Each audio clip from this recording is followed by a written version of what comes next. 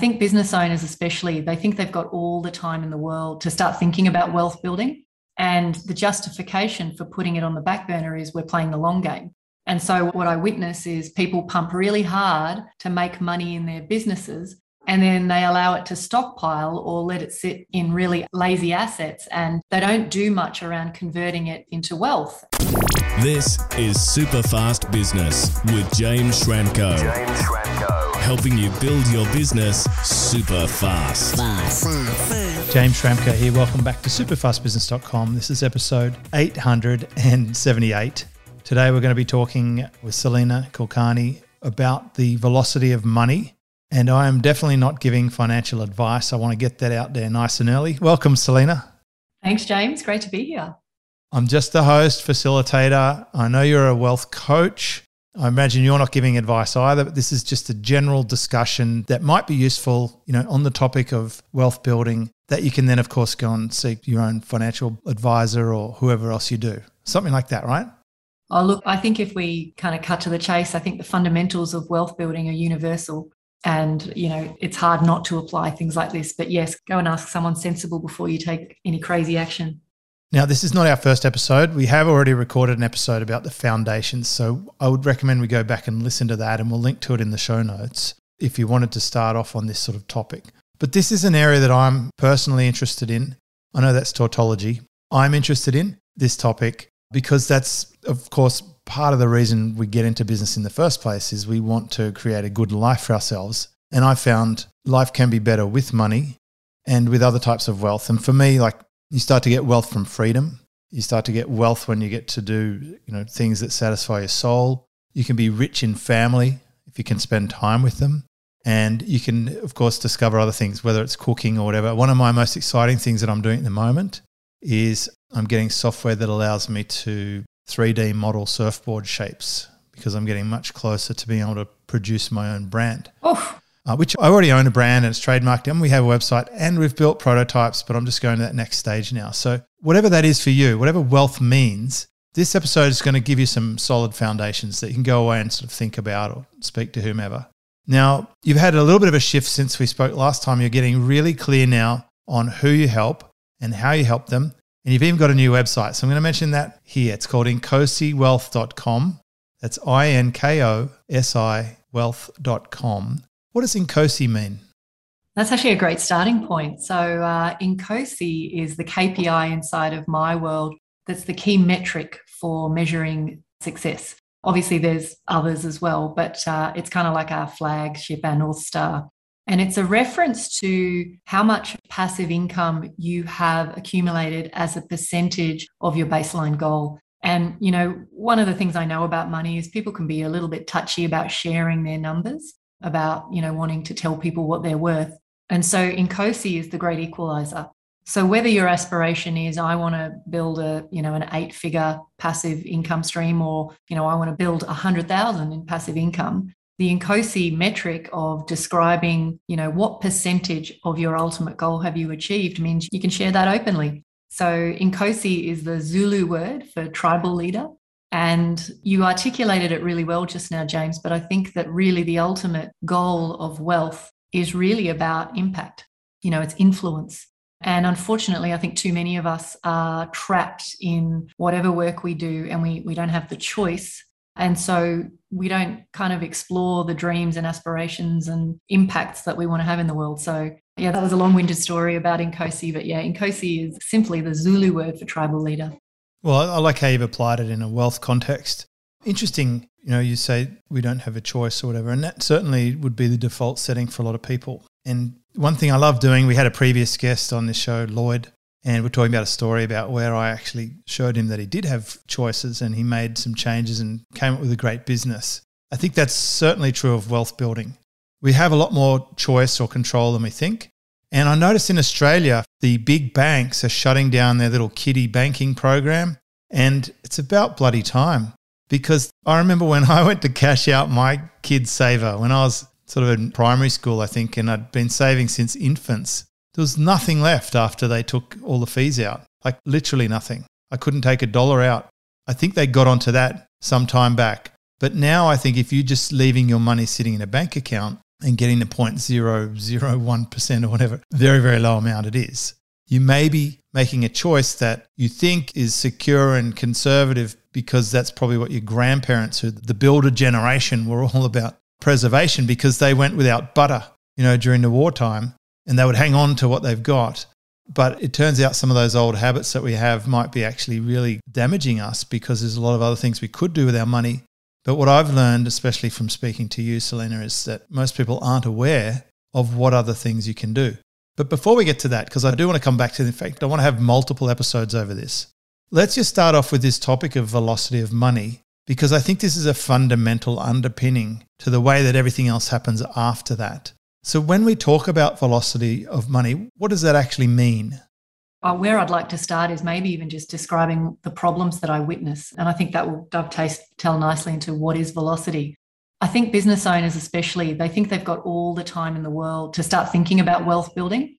And the justification for putting it on the back burner is we're playing the long game.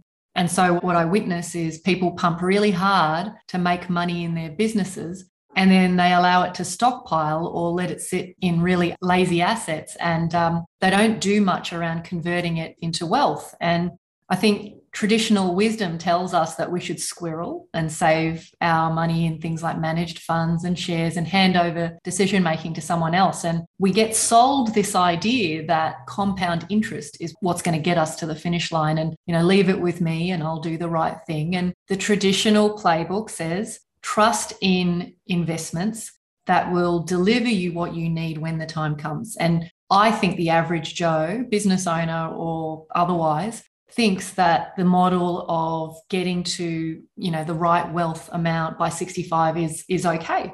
In the meantime, the idea is buckle up and hope that the people managing it don't screw it up for you.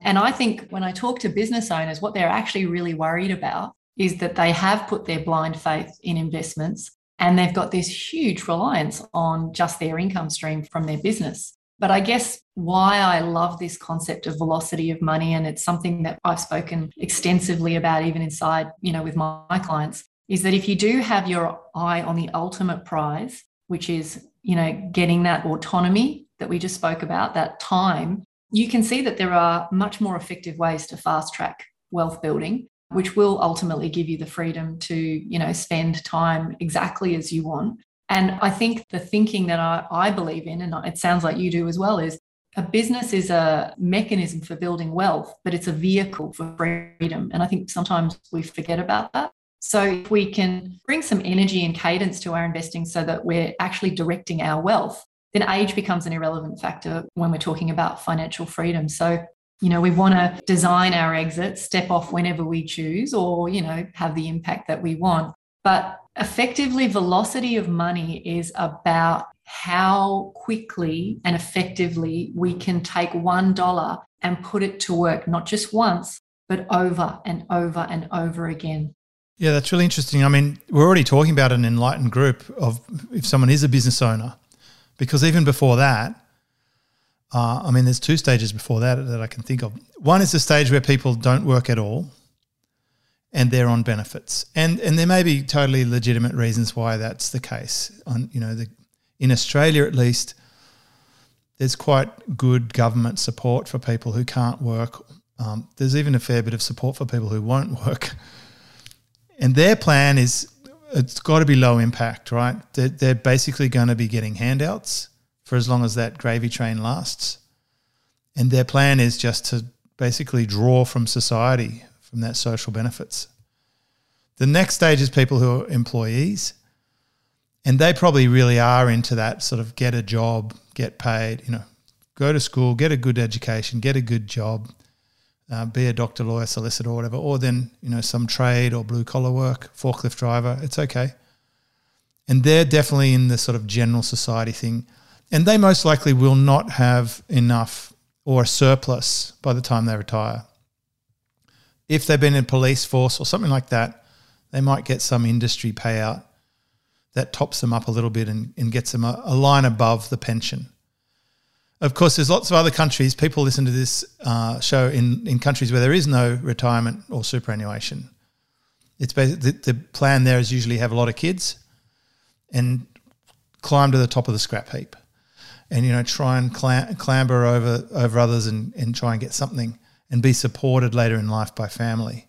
And it's really fascinating to see a lot of the people who work really, really hard and achieve things quite often come from a poor background because they've sort of had something kick in and they have to activate. A lot of the billionaires, I know Frank Lowy, for example, several others. I've read Frank's book, Pushing the Limits. It was great.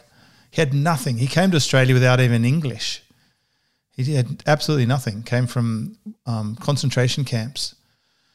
So they tend to sort of overcompensate. I think even Warren Buffett talks about having a fairly meager background. So it's interesting to see that we have different layers. There's relying on the pension. There's the have a job thing, and then there's the business owners. We've already activated some mode that says, hey, I'm going to take on risk. I'm going to take on responsibility. I'm going to employ people. I'm going to pay payroll tax, superannuation, contractors' wages. I'm going to earn revenue and contribute back into society with wages, and I'll be responsible for that. But then if there's just that one more step where they could say, well, aside from putting me to work and my team to work, why don't I put my money to work? And that's the part I've been really interested in lately, because as you go from scramble to moderate success to, wow, there's actually a surplus, it's like, what do I do with that without being foolish? And it would be fair to say that most people have not developed this wealth muscle very much. And some people are brilliant and have developed it extremely well. And it is possible, even with a reason, like an average income job, to build quite a wealthy portfolio if you get into it early enough and you have the right information and you're into the right assets. And just to sort of just to put a little bow on the top of this point, at the moment that we're recording this, there's some crazy stuff going on in the world of crypto. Now, maybe by the time this publishes, there's a whole bubble burst. Maybe it's still going like crazy, but you know it when all the internet marketers are onto it. And then beyond that, regular, normal people who never knew anything about this are telling me about it now. So I'm super concerned that it's become a fad. Like, even I heard a story of a surfboard shaper who put in $100,000 and it's now worth 1 point something in the last couple of months. And when he's sharing it with his customers, I'm just thinking, okay, this you have to put to the side perhaps as a little bit of a moment in time. So it's pretty hard to know where to get good education and what to do. But let's just keep going down on this topic of timing. I think we've established a case that we should get into it as early as practical. And tell me about the ninth wonder of the world, because that probably comes into play at some point. Oh, yeah, look, absolutely. But there was so much gold and different threads in what you just said, James. I just want to tell you a quick story, a Warren Buffett story, which I think supports everything you said. You know, not many people realize that Warren Buffett, who's currently worth about 84 point something billion, most of that, 81 billion out of that 84 billion, he only made after his 65th birthday. So if you were to take his returns over the last however many years he's been investing, he's averaged about 22% per annum. So no question, he's a good investor. But what's really interesting is that most of that happened because of the time. So he's a good investor, but, you know, if you break it down, his secret is time. He started investing when he was 10 and he didn't retire. So, there's a great story in that, I think. He's also got a Charlie Munger. Oh, he does have a Charlie Munger. Yes, absolutely. You know, that's what I see your role for the people you're helping. You're like their Charlie Munger. You're the one that looks at all the stuff. You've got your mental models, you've got your contacts, which is a huge part of what you do. It's like Peter Drucker taught me about business. It's about doing the right things. If you're going to do wealth stuff, you need to have the right contacts and you need to know what are the super wealthy people doing that you never hear about down in your local coffee shop or from your Uber driver. It's just a quantum leap away. Yeah, absolutely. And some of them sounds probably even boring when you discover it, but it's just not generally discussed. Absolutely. I mean, for me, relationship capital is the new gold. So, yeah, absolutely. But circling back, look, you know, there's that running joke that Einstein talks about, you know, compound interest as the eighth wonder of the world.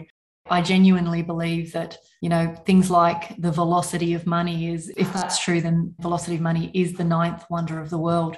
And, if I talk a little bit about how you see it in everyday life, I think intuitively when people think about the velocity of money, people sort of understand it as a concept. But the problem that I see is there's a disconnect between the actions that you take and how you think about it. So it's our biases that either swing us towards or away from specific investments. And you just mentioned crypto. Sometimes people are led by, I think I can get a certain return, and they're not thinking about velocity. Total greed. Yeah. Absolute greed gland. Yeah. And it's also very hard to say, well, how could a picture of an ape be worth so much? It might very well pan out to be amazing, especially for artists. We hear Gary Vee talk about it, so that gives it some credibility, where artists will be selling things with royalties. And I accept that that's more than likely. I've even loaded some up to sell because I think it's interesting. But I've seen some people go crazy. Like I know someone who's put every last cent they have into this hype mania, and they don't understand any of the fundamentals whatsoever. So it's an absolute, like it's right up there with placing a bet on a horse race as far as I'm concerned for that person. Absolutely. And, I think we talked about this in our last episode. The number one rule of investing is don't invest in something you don't understand. Well, that's Buffett's saying, isn't it, around this type of investment class? Warren's saying is rule number one, don't lose the capital. Rule number two, don't lose any money. Rule number two. See rule number one. So rule number one, that's his saying. Yes. Well, they also asked him about things like this hypey stuff, and he's like, I don't understand it. He didn't really invest into it. But then there are people like, I think Jerry Harvey, he's a retailer in Australia. He was kind of poo-pooing the idea of online retail for a while there. Yep. Then he had to come to the party. So it could be a case where it really takes off and you get in early enough. But I think you can be too early. Like in the original .com mania, it went too fast, too hot, and then it crumbled and then it rebuilt. So That's probably what we're going to see with things like that. And we've already seen it with some of the coins, of course. Jump up and jump down. They're very erratic. Absolutely. But look, I think when we're talking velocity of money, I think it's a reference. It's simply a reference to how many times a single dollar changes hands. But there's actually a couple of ways that you can measure it. And what we need to understand essentially is that if you're in an economy, for example, where there's high velocity of money, the perception is that it's a very healthy economy, because what we read from it is if people feel good, then they're spending money. And if you think about all the stimulus that's flowed into the economy over the last 12 months, the driving purpose behind all of that is to make us feel good so that we actually spend the money. But when we're talking about velocity in business and then velocity in investing, it's easy to understand when you think about a shop that sells widgets. The goal of the shop isn't to buy the widget. The goal of the shop is to buy the widget and sell it and restock the shelves over and over again. And that process of turnover is what we call velocity. And so the business owner knows they're not in the business of accumulating goods. They know that they're in the business of creating velocity. But, unfortunately, and I don't want to generalize here, but the typical baby boomer was taught to squirrel and save and pay off debt and invest for the long haul. And they were probably pretty sound principles after, the poverty of whatever it was. Well, it was the builder generation before them that would have imprinted them. Totally. I spent a lot of time with my grandparents, and they went through war. And probably only in the last year or so, where we've had a pandemic sweep the entire world, have we got to another scenario that could be even remotely similar to war. It's a war on a virus instead of a war on another country. But some people do think it's actually a war about country or even governments versus populations. Like whatever's going on, you'd have to think, imagine that, but on a pretty grand scale in a time without some of the resources. But they did it tough, and I think they really valued when they could hang on to something and have it, they would value that. And so they had old school doctrines. But this is pre-internet as well. I think the internet changed a lot because the internet allowed anyone to have a business and succeed quickly without having to go to university or work their way up through an apprenticeship. It sort of happened to me. I was able to jump across from a regular job into an online business, transporting all my skills. Peter Drucker talked about the age of the knowledge worker way back in the 60s, and it finally panned out, in the late 90s, early 2000s. And here we are. And I think what you're saying is, and I certainly read this in the economy, there's going to be a lot of changes with things like inflation. and some of the vehicles where we used to park our money will get left behind. Absolutely. I think that's a good segue. I think financial institutions in particular, I think they teach us one thing, but they practice another. So Oh, God, yes. they tell us, accumulate your money on our shelves, like stack your goods on our shelves, but don't touch the money. That's so true. I know of an investment bank have high profile clients, and they pay a guy to do Forex trading for them. And he makes them like an 80% return month on month with Forex. And they pay out their clients like 15% and they pocket the rest. And they're paying their regular savings account clients like 1%.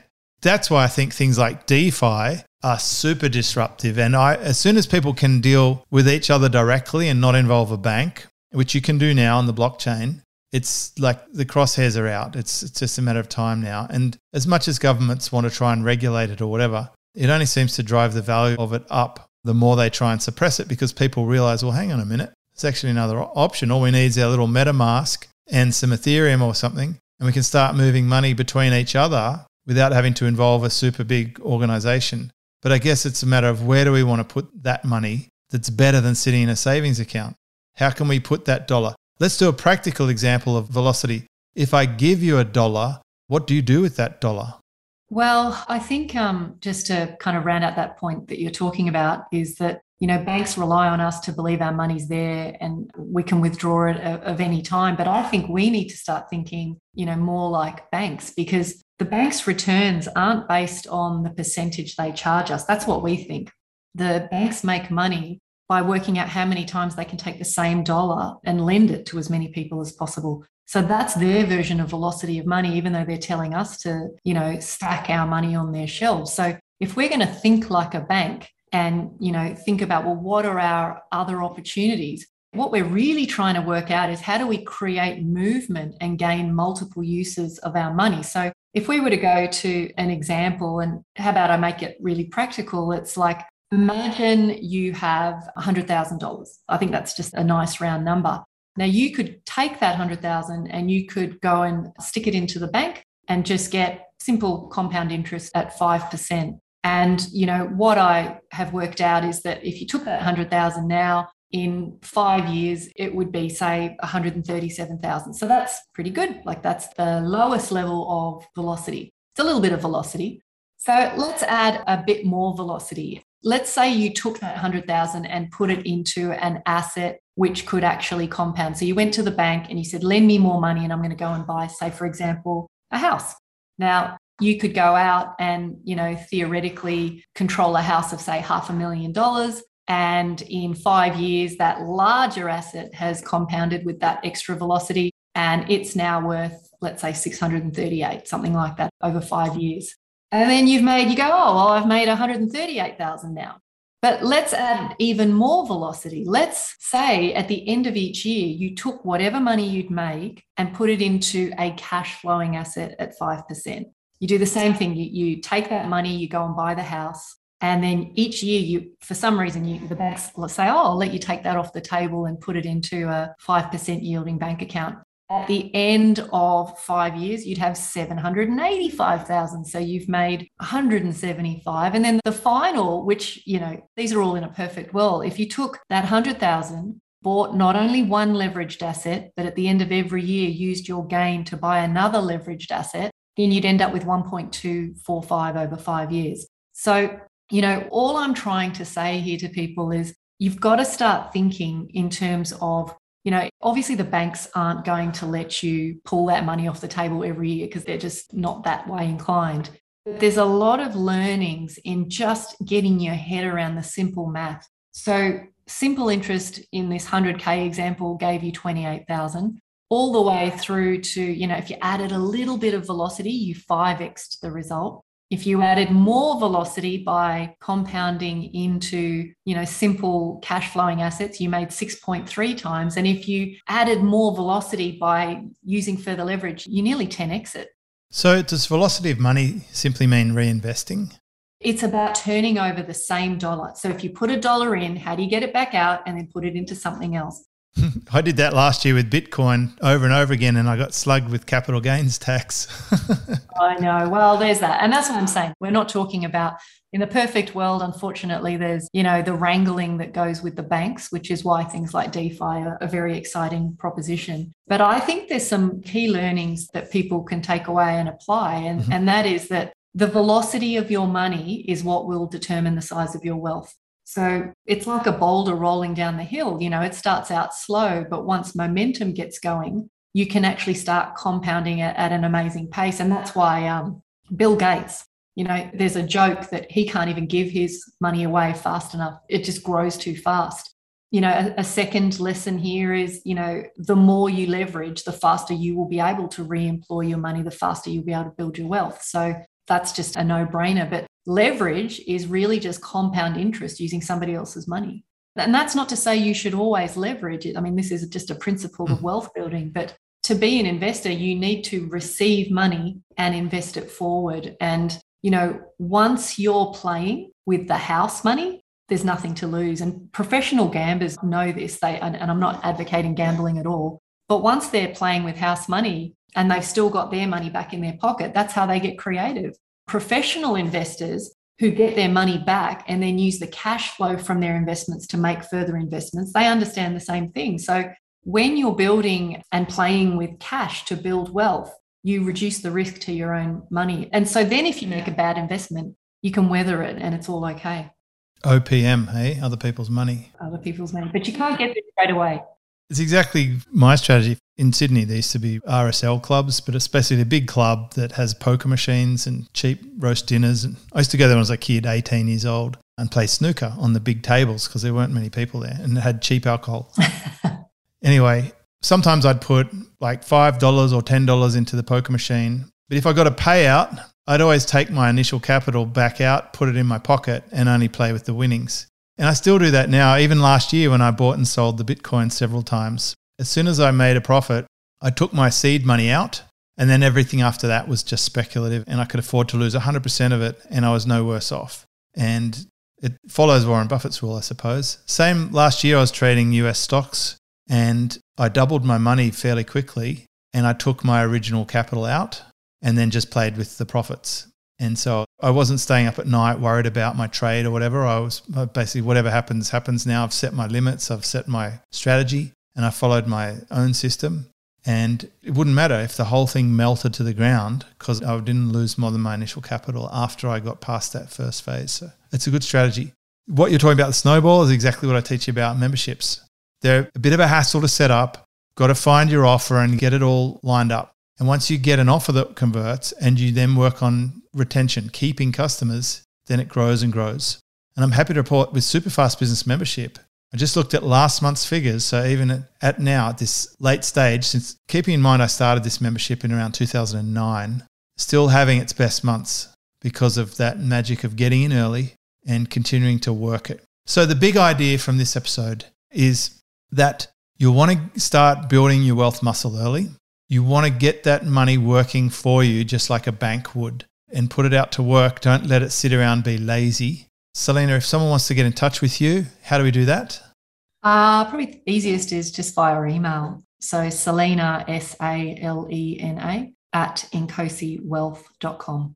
Love it. We'll put all your details here in episode 878, superfastbusiness.com. We will transcribe it. If you've got a question for Selena, I'm inviting her back for more episodes. So just email me a question or email Selena your question and we'll make sure we cover it on a future episode. Just a final reminder, I'm not giving wealth advice. The things I'm talking about are really just my own styles and interactions, and I'm just facilitating a conversation here with Selena, and we're just talking in general concepts. But hopefully we've given you an incentive to take an interest in your own wealth building, and we look forward to catching up with you in a future episode. Discover how to build your business super fast. Check out superfastbusiness.com.